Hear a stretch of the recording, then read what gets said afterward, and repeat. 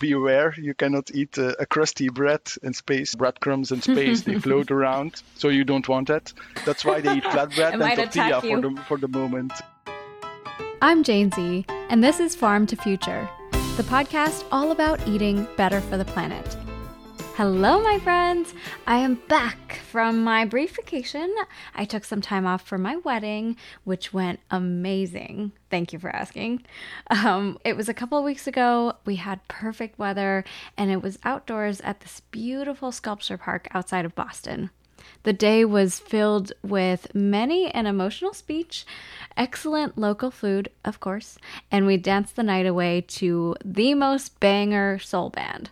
It was everything I could have asked for, and to be honest, I don't feel any different now, except that we threw this giant party for all our friends and family, which is always a good thing. And now I'm back, and I hope you're in for a ride, because today we are going to Mars. Well, sort of. We're talking with Bert Schamp, an agronomy expert from Belgium who's working on this giant multi-year research project on how to grow and make sourdough on Mars. I know, I had so many questions too. Like, first of all, why sourdough? And how would you actually get the ingredients you need to Mars? And then what can you actually grow or make realistically when you get there? As you can probably imagine, there's a million questions you need to consider for a mission like this. Like gravity, for example. The fact that there is none on the spaceship, so your plants might grow all whack, and then floating breadcrumbs might actually kill you. So lots of fun stuff we're getting into today. I am so excited to hear what you think. If you're new to this podcast, welcome. Be sure to subscribe on Apple Podcasts or Spotify or wherever you listen. We can chat on Instagram at farm.to.future. Before we dive in, here's a quick message from a friend of the pod. Howdy, y'all. We're really glad you're listening to the podcast. We are big fans. My name's Neil Dudley, and I'm the Vice President of Peterson's Farms. We make top-quality bacon, sausage, and ham from humanely raised animals that are never fed any animal byproducts. So what does that mean for you? It means delicious, healthy proteins made with care that you can feel really good about eating and feeding your family. To learn more, visit petersonsfarms.com. Now that's with a D, PEDERSONSFARMS.com. And since we're fans of the podcast, we want to give you a discount code. Use Farm to Future and get 10% off. Thank you. See you there. Today we have a very exciting topic. We're doing some space travel, and we are talking to agronomy expert Bert Schamp. Welcome to the podcast, Bert. Thank you. Hi. Welcome, Jane. Before we dive into the exciting mission to Mars and what you're working on now, I'd love if you could give us kind of your take on, after working in vertical farming for over a decade. So, we hear this term a lot, vertical farming, and there's a lot of hype around it, right? And my understanding is, there's a lot of great benefits like saving water and energy. You can have really productive farms on a small plot of land, but it's also not great for biodiversity or soil health if that's what you care about. So can you maybe give us an overview of here's what vertical farming today is great for, and here are maybe the limits of where we are at? Yeah, sure. So in the last decades, what we studied and what we looked at is definitely the vertical farming as such, but then not the leafy greens and the microgreens that for example, the known famous restaurants where they have a setup of a vertical farming system where everybody can look at the purple lights where the plants are grown. But that's just salad. So salad is not a very expensive crop. So it actually is not very useful to grow a salad or a microgreen in a vertical farming. Well, as long as there is agricultural land available, it makes not really sense of having a high cost facility to just grow lettuce. Right. If we talk in a different region in the world, for example in Japan, where they are really focused on food safety, of course, then it makes sense again, because people are willing to pay more for the green grown salad. But as long as there is agricultural land available and it's sufficient to grow it outdoor, why grow it in an indoor farm? So that doesn't really make sense. So for me, if you talk about vertical farming, when it becomes interesting, it's only for high value crops or for specific parts in the crop growth. So for rooting, flowering, maybe specific enhancing of biomolecules for phytopharmacy, but not for the leafy greens where that everybody is promoting. But of course, it's a first step to get people known and let them taste of a vertical farming system. So if you look at the importance of vertical farming, I think it's most important that we focus on high value crops and on very difficult parts in the world where we cannot grow food anymore because soil health is not sufficient enough, there is not enough water. I think for those specific cases, there we can use vertical farming systems. Yeah, and you're right. I mean, we can't get full off of lettuce, right? Off of salad. Nope. When you say high value crop, how are you measuring that? So high value crop is, for example, herbs or spices that are very costly on the market. Could be also other plants like ornamental plants that we buy, for example. A lot of my study was ornamental crops in the past, not on food. So like those flowers? Are quite high, flowers, room plants, potted plants. Those are high value crops, high value plants that are on the market. Yeah, for that specific purpose, a vertical farming could be very sufficient. Also very costly food. If you cannot grow it outdoor or you have to import it and use a lot of fossil fuel to import it into your country, then maybe you can grow it yourself in an indoor farm. So for those purposes, I think it could be really an option, an alternative to grow food. Interesting. Okay. But these days you're working on vertical farming applications for food, right? Yeah. Can you tell us how you got involved with the Mission to Mars initiative?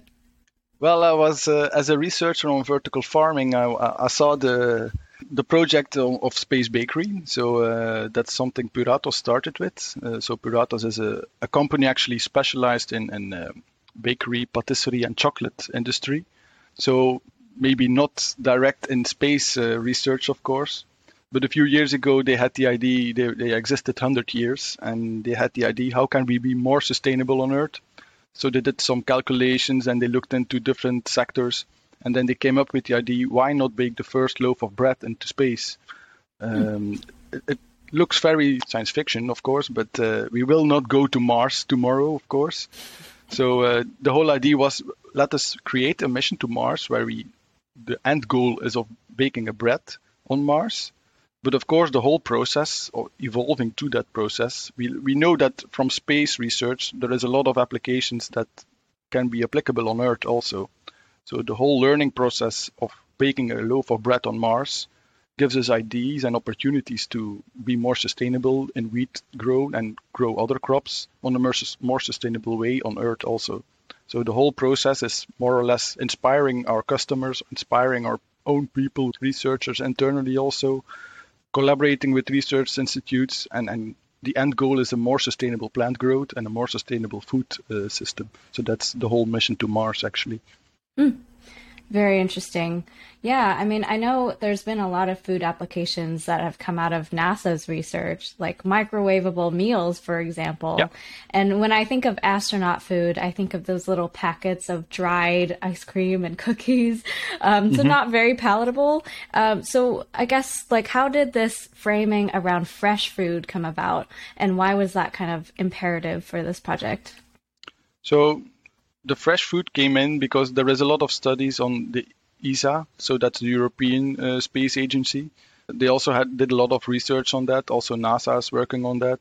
And they want to look more and more into fresh food grown in space. Because, if people are in space for a longer period, they want to diversify their food. Also, you cannot give the astronauts every week a pill with all the nutritions because they will get bored eventually. So they want a diverse food that it's also more healthy. So that's why they start looking at, can we grow actually a food or crops in space? So there is a lot of interest, but of course it opens a lot of questions about how do plants tackle gravity? How do plants cope with space radiation? How do seeds react to space radiations? So that's all stuff that we just don't know. How is the microbiome that is living together with the roots? How is that tackled in space? Will we have the same yield? What to do with the oxygen and the CO2 that's used during the photosynthesis? So that's all stuff that we just start to learn and how to cope with those problems. So it's really very new research that we are involved in Yeah, it opens a lot of questions. That's something we learned already. Yeah, fascinating questions. I'm just picturing like seeds floating in the spaceship and, maybe they like turn a different color or their composition changes with the radiation. But I imagine each of those questions leads to some kind of experiment, right? So, Yeah. but maybe you can walk us through each of those things and give us a sense or a taste of what the farm looks like and what you're actually growing. And I think based on our last conversation, sounds like you guys are creating sourdough of the future. Yeah, that's true. So what we did actually in the project is that we built the second largest closed biosphere actually in the world. So we can be very proud of that actually. So that's standing in Brussels within Puratos headquarters. But of course, the whole mission to Mars and the whole project, we learned that we don't have all the knowledge internally ourselves. So of course, we have to collaborate with a lot of research institutes and a lot of industrial partners. So for the vertical farming system, we collaborated with Urban Crop Systems. So that's a closed biosphere where we can grow a lot of the normal crops that we know today, we can grow inside. Of course, we are limited to the height of the plant, of course, because we are growing in multiple layers. But for the moment, we are growing specific wheat cultivars. We also tried smaller wheat cultivars that NASA developed. So that's apogee and perigee wheat. They are specially selected for vertical farming systems because they are smaller. So we can put more layers on top of each other in the same biosphere. On the other hand, next to the wheat, we also have cowpea, because cowpea, it's an African bean, and we believe that cowpea can enhance the health benefits of the bread-like concept that we in the end will make. Cowpea has also edible leaves and a lot of vitamins in it, a lot of proteins and fiber content, so we can enhance the health benefits of eating a loaf of bread in the end. One thing that we don't have yet is an oil source. So in the coming tests and years, we will look at an oil source. Maybe it will come from seeds, come from plants, can come from cellular fermentation. That's something we don't already know, but that's for the next test, of course. So inside those pots, we grow our plants. All the plant growth is followed up and monitored with a live detection system. We use plant sensors. It's actually like the Fitbit or the heartbeat monitor for a human, but then for plants. We follow up a bit the sap flow, the leaf and stem thickness on a continuous way, so we can predict the growth and the yield. And that's also to gain a lot of data. And with that data, we build a 3D plant model. Why we do that is because we have to be very sufficient with our natural resources that we use, of course, inside those closed biosphere. And if we want to optimize the plant growth, that we need a big data set, and we can do that best by using a 3D model of a plant. So we have a university collaborating with us who is creating a 3D model of the wheat. So in that way, we can predict the most suitable option of growing wheat and in the most sufficient way with the best yield.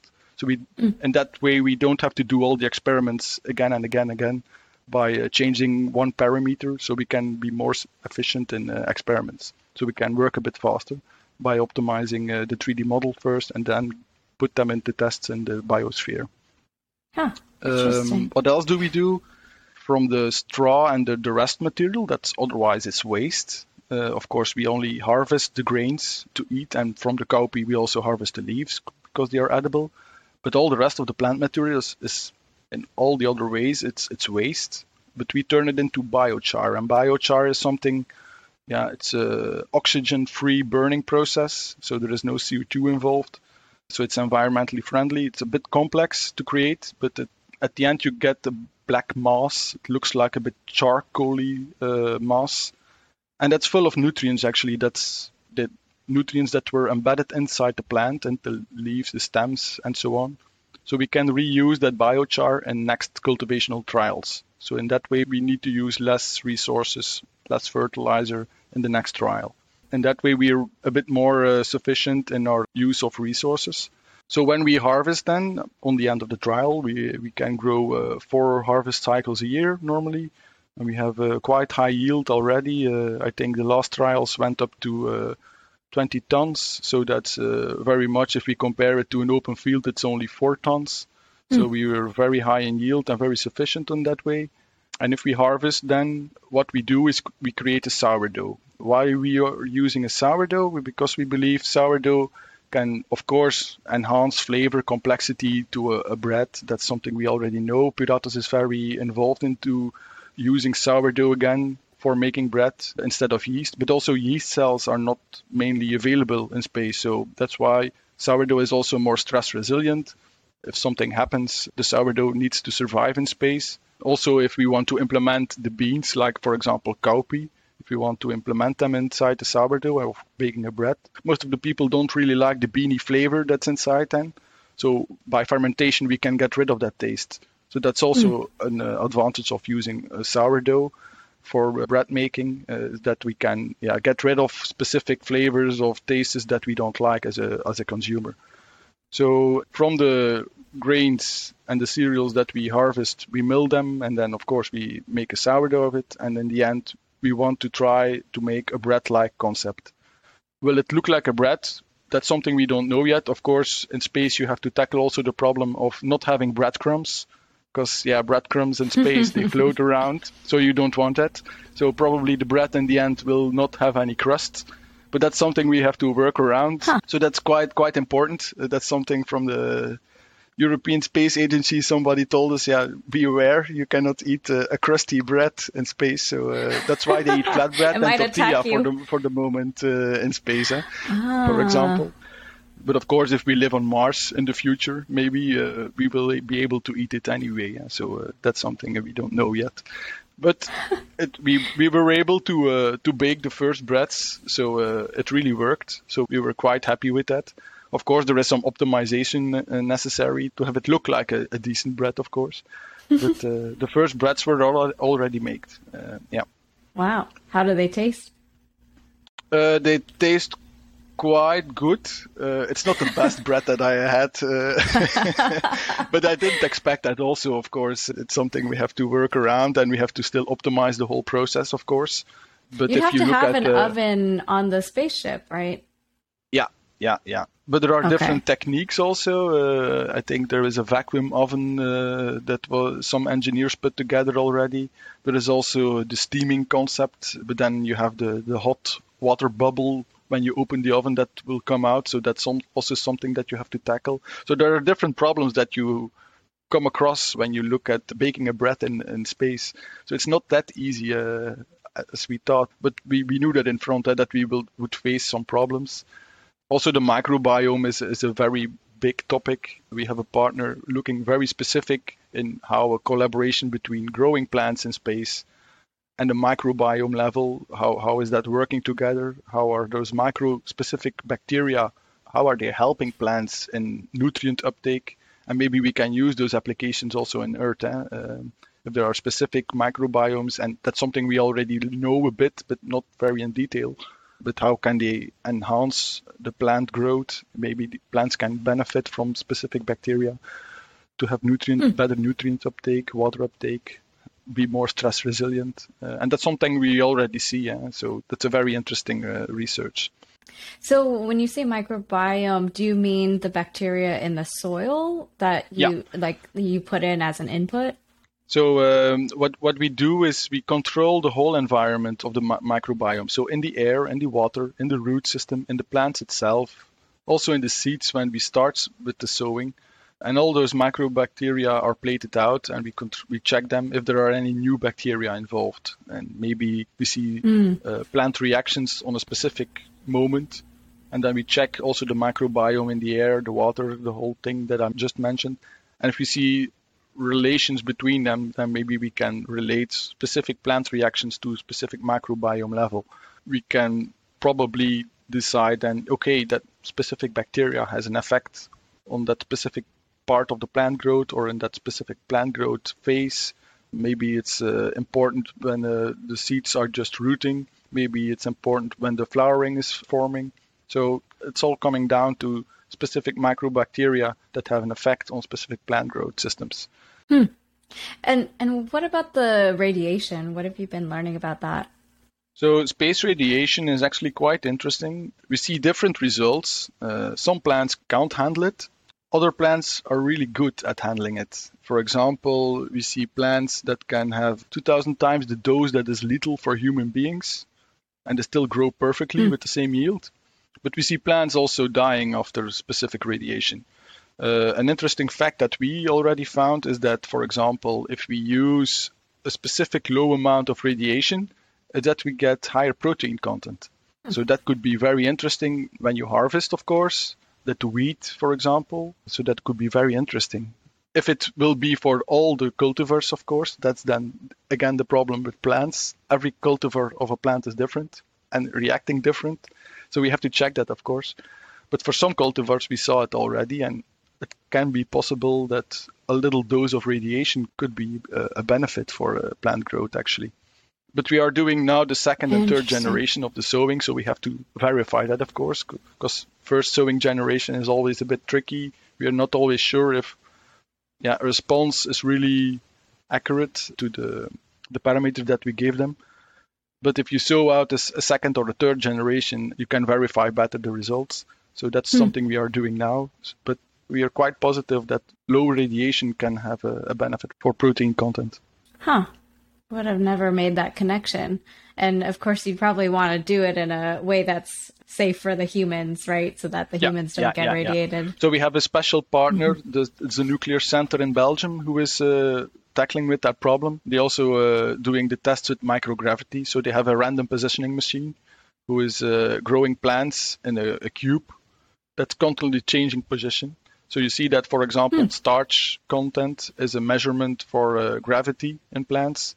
And you see that the starch content is not at the same spot where you would expect it when you change the gravity in plants. They don't really know how to grow. So that's a problem we need to tackle. And that's what they are researching, for example. But they also cover the space radiation. So they give a specific dose of radiation to seeds, but also to plants. And then they check if we sow them or if we monitor the plant growth, how are they reacting? And is the yield still the same? Do we see some radiation doses still left in the yield that we are harvesting? So that's also something we don't want, of course. So that's all topics that they are looking at. But it's very preliminary research, of course. It's really the first steps that we are making there. It's very exciting. Yeah, wow. So this black box that like shuffles the plant around, I would imagine the plant just falls out of the soil and doesn't take. But how does it actually? So the plant grows in a specific medium where it's fixating itself, so it cannot fall out. So that's one thing we tackled. And also the light source is connected just atop of the box, so it moves with the box. Okay. So otherwise the plant would still know where the light is, and then it would grow to the light. So to tackle that problem, you have to fix the light on top of the box, and it has to move with the whole box. So it's quite difficult, actually. If you start thinking about it, of how to tackle the gravity problem, and you want to have your light source where plant grows under, and you want to move it around to tackle the problem of microgravity and to test it, it's quite complex to have a decent setup to test the whole experiment. Yeah, definitely. Because in my head, you have the spaceship and maybe like a little greenhouse room where you have these rows of plants. But with the gravity problem you just mentioned, plus the light source, you probably can't structure it that way. Do you? No. Have you guys, found like a structure that might work? Yeah, the microgravity, we only test in a small scale, of course, in a lab scale. Of course, if we go to vertical farming, we don't take into account the gravity problem because we think probably other techniques will solve that problem. So in our vertical farming system, in our closed biosphere, we're closed of the outdoor environment, but we're not shut off from gravity, of course. Got it. Okay, so maybe that's like a future biosphere where it's like a gravity. That could be a future biosphere. And I'm wondering actually how you would then tackle the problem, because we grow in a hydroponics system. So that's why that's a soilless system. We only use lava rock because that's something for sure that we can find on Mars. And it's a hydroponic system, so that means that the water is continuously flowing around in the roots. But if you would make it without gravity, then I think you would have a problem. So I'm not sure how you would tackle that problem. Maybe use aeroponics. I don't know. That's a different topic. Right. Because then the water would just be spilling everywhere. You might be drowning in your plants then. Yeah. So tackling the problem of gravity is I think, more important than. But there is gravity on Mars, so that's not really the issue. If we would go to Mars and we would grow plants, it would be more a problem in space and onto the travel. Yeah. How long does it take to travel to Mars? I think it's many years, almost 2 years to go there. And then I heard a few days ago, it depends when you want to go back. I think you only can stay for a month or so, and then you have to go back because of the energy that you need to come back. Or you could use the slingshot behind Mars, but then I thought it was then 2 years extra traveling time. Wow. if you have to go around Mars, so I don't think that's an option. Yeah, but I'm not the expert in space traveling, of course. That's what I heard. That's what feeding I heard. the astronauts. Yeah. Wow. So if you missed your train, so to speak, you got to wait 2 years. Yeah. You're stuck an extra 2 years with your colleague in the spaceship. Oh, boy. Better get along with them. Yeah. I want to go back to the 3D model that you mentioned earlier. You probably can't share the results of what you're finding in terms of optimal plant growth, but what are the variables that you guys are playing around with? Is it light? Is it water? What are the variables there? So we look at different nutrient concentrations. That's first thing, the different combinations of micro and micronutrients. We also have this carbon dioxide level, of course, because plants really need it to do photosynthesis. Then we have the water, the amount of water that they get. You have temperature, you have relative humidity. Do I forget something? I think that's most of the stuff of the outdoor parameters. And then, of course, you have the microbiomes. That's the most difficult part because that's quite variable. Although you keep it sterile, you will see that there is a lot of microbiomes involved. But if you talk about climate parameters, it's the standard parameters that you also see in greenhouses, that you also see in outdoor grown crops. It's the same grown variables. And it's a mechanistic model. So if we want to change a specific parameter, it's no problem. Most of the models are developed with a specific background where you're stuck with specific parameters. But this model is built out of blocks of different parameters, so we can change very easily and predict very easily what the outcome will be if we change a specific parameter. Remember last time you mentioned this idea of a virtual day, so you can go beyond this 24-hour cycle. Yeah. Can you say more about that? Yeah, so that's something we use a lot because, of course, if you're closed off of the outdoor environment, you don't have to take into account the day length. So you can really vary, and you can set a virtual day length, of course. You can say the day is 12 hours or 18 hours or maybe 36 hours. The only thing you can't do is give the plants 24 hours on 24 hours light, because the plant needs a specific night period to change all the starch to internal energy. So if it does photosynthesis, it needs a resting period to change all the sugars it made and put it into a growth. So that's something you have to take into account. But you can really shorten that period to its stress level and then start a new day. But it doesn't have to be as such 24 hours. So what we, for example, do is use day lengths of 12 hours or 18 hours. And we see that's very sufficient for wheat, of course. For cowpea, then it's a different story because cowpea is an African crop. It needs a longer day. So then we use longer days. So we can play a bit around. We interfere also from the moment plants set seed. From that day, for example, we can give a longer day. So that's something we can play around with to really optimize the whole process. Do you play around with the luminosity? So the like dimming lights like at sunrise and sunset? Or is it like when it's daytime, it's a certain light level? In the most optimal setup, we could do that. I did that in the past with other crops where we even varied in wavelengths. So if you give a different red-far red ratio, that's also how the sun is working. There are different ratios in the light. You have red-blue, you have far red-red. You have also the infrared light, and all those wavelengths and intensity, they vary during the day. You could play around with those wavelengths also in the vertical farming system, but that means that you have a very complicated vertical farming setup. And that's not the option we don't have at this moment. So the ratios, red far red, is a fixed ratio. But I think there is room for more optimization if you talk about light spectrums. That's something we saw already in the past, especially with flowering plants. If you play around with the ratios, then you can even go beyond optimization. That's indeed the case. I asked because this is like not related at all, but I learned recently about human rest, and apparently we need about 42% rest per day. So that equates about 10 hours. Now, rest can include sleep, but it also includes active rest. So things like mindful eating or just taking a break from, switching gears, daydreaming, things like that. And I feel like the plant equivalent to that is like some level of lower light where the sun's like down on the horizon. But that's something growers already do sometimes. If you look at, I think it's tomato growers in greenhouses, if they end the day, they start lowering the light intensities to let the plant come down, to rest, to lower the photosynthetic activity a bit.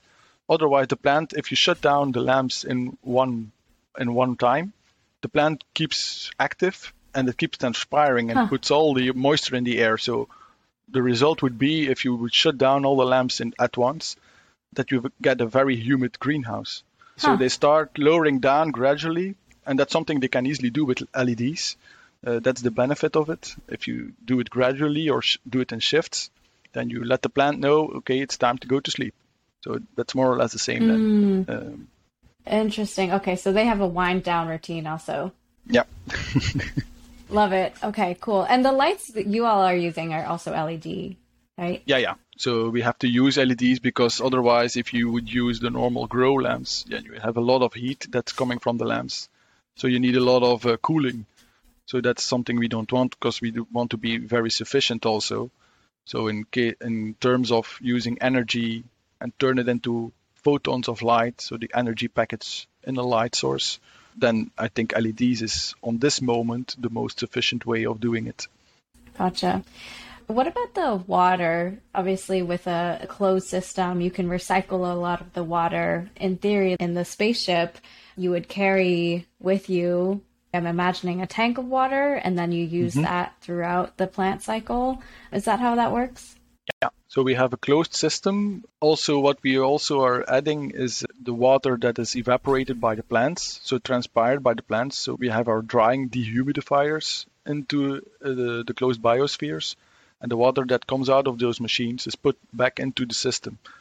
So for now, I can say that we are reusing 95% of all the water. So that's quite good already, but I think we can go a bit further and go up to 97% maybe. But of course, when you harvest a bit of the moisture. So in the end, you will always lose a bit of water because you get rid of the plants, of course. So if you restart, then you have to put in a bit of new water. But for now, we can already optimize it to 95%. So that's quite good. But it's a closed system, so when the water passes through the roots, it gets extracted again, it goes through filters, and then it's reused for a new irrigation. I'm just thinking, like, what if there was a miscalculation or a crop failure, and suddenly on the spaceship they don't have enough water, and they have to pick between, do I water the plants, or do we drink the water ourselves, and then maybe starve? But I'm sure there's so many kind of risky situations like that you have to plan for. I think it would be really tricky, actually. Also, I learned the last days that I thought it was for 1 kilo to put it in the spacecraft. It costs thousands and thousands of euros to just send 1 kilo up to space. So I don't think we will grow literally in space, but it will be more on a planet, I think. It will be more sufficient. I see. So bringing all the supplies and the seeds with you. I think that could be a solution, and that for the traveling, that you use just the things you brought with you. But indeed, if you had to choose between drinking the water and give it to the plants, I think, I don't know what I would choose. Both are bad, huh? If you know it's the answer. I know. It would be a difficult question, I think. Well, I think my human instincts would kick in, and then I would drink the water. But I would try to make it last as long as possible. Yeah. Oh, man. A drop for each, tough. maybe. Right? Yeah. Oh, man. Last time you also talked about pollination. Now, did the wheat plants need to be pollinated?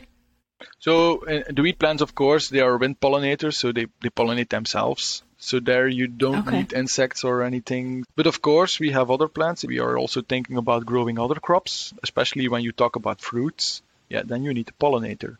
And that could be a problem in space, of course, because insects are not available. We don't see a lot of bumblebees flying around on Mars. So that's why we have a partner, an industrial partner, who has expertise in developing small drones. So Magix developed, so Magix is the partner, so they developed a small drone that it can detect the heart of a flower, and it really calculates its flying pathway, and it flies from one flower to the other to have a pollination. They tested it for sunflower, and it really works. So that's a start. It sounds very futuristic, but if you think about it, in normal greenhouses where they use LED lights in tomatoes, the bumblebees that are used there, they sometimes have difficulties finding their way home because they don't like the blue and specific wavelengths in the light. So they die in the end. So to tackle that problem, you could, for example, use a drone that does a pollination for you. So that could be an Earth application that comes out of it. But of course, you don't hear me say that we don't have to preserve the bees. That's step number one on Earth. Yes. This is sounding a little bit like Black Mirror. Yeah. I don't think the drone pollinator will solve all the problems on Earth. I think it's more important to preserve the bees and all the insects that do the pollination for us. I think that's still the best strategy. But if you think of specific applications, of course, that's what I meant. But then the drone, of course, could be a valuable alternative. If you think about space traveling, we will not take bumblebees with us, so the drone can do then the pollination for us. Oh man, sounds like a nightmare having bees on the spacecraft. Imagine that you're stuck with the bee in the spacecraft. Oh man, yeah. Then again, maybe it doesn't know how to fly. Then there is no gravity, so maybe that's a solution. Right, they all just fly in circles. Yeah, it could be that it's flying in circles indeed. Yeah. Yeah, so I guess of all these technologies that you guys are experimenting with and deploying, how much of this, what's the plan moving forward, talking practically with getting these technologies deployed on Earth? Are the research partners that you're working with, are they commercializing these? You talked about some of them are existing companies too. But what's kind of like the outcome of all this research? So some of the research is very preliminary. So that's something we just have to carry on, and there will not be on a short term any economical sellable product. But for some things, of course, there is. If you think about the connection of a microbiome and enhancing root growth or enhancing plant growth, that's something is already applicable on earthly application. If you talk about the knowledge that we gain of growing wheat on a more sufficient way, in a more stress-tolerant way, that's also something that's applicable on Earth. If we talk about implementing other crops, forgotten crops maybe in Africa, if we can replace them in a specific percentage into the bread to have a more healthy bread, that's something that's applicable on Earth and is a commercial available thing. But some of the stuff is, of course, just pure science on this moment. So it will take another few years until we can develop something that we can also use here on Earth. We are always learning, and we are already thinking about a follow-up. Maybe we can also do something about fermentation and cellular fermentation. So we're not done yet, of course. It's a long mission. And we just start to collaborate with new partners also. So I think a lot of opportunities will still come out in the future. Yeah, definitely. And you all are working directly with the European Space Agency also? So, they're not a partner inside the project, but we have some contacts over there because we want to be as applicable as such. We also work together with the Flanders Space Organizations. They also give us valuable input. They steer us a bit. You have to take into account this or this. So they're not a direct partner in the project, but they are involved. Yeah. Cool. Well, exciting stuff. I mean, can't wait to see what y'all come up with in the coming years.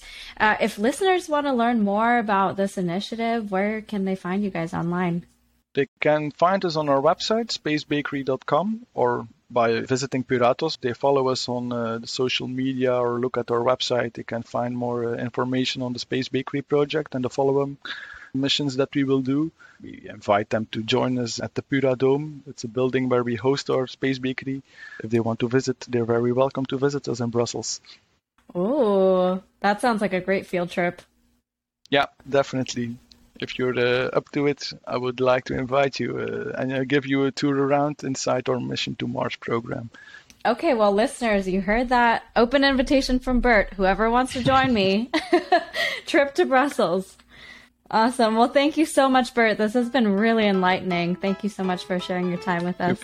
You're welcome. You're welcome. And that's a wrap. Thank you so much for tuning in. Remember to nourish your body, and I'll talk to you next time.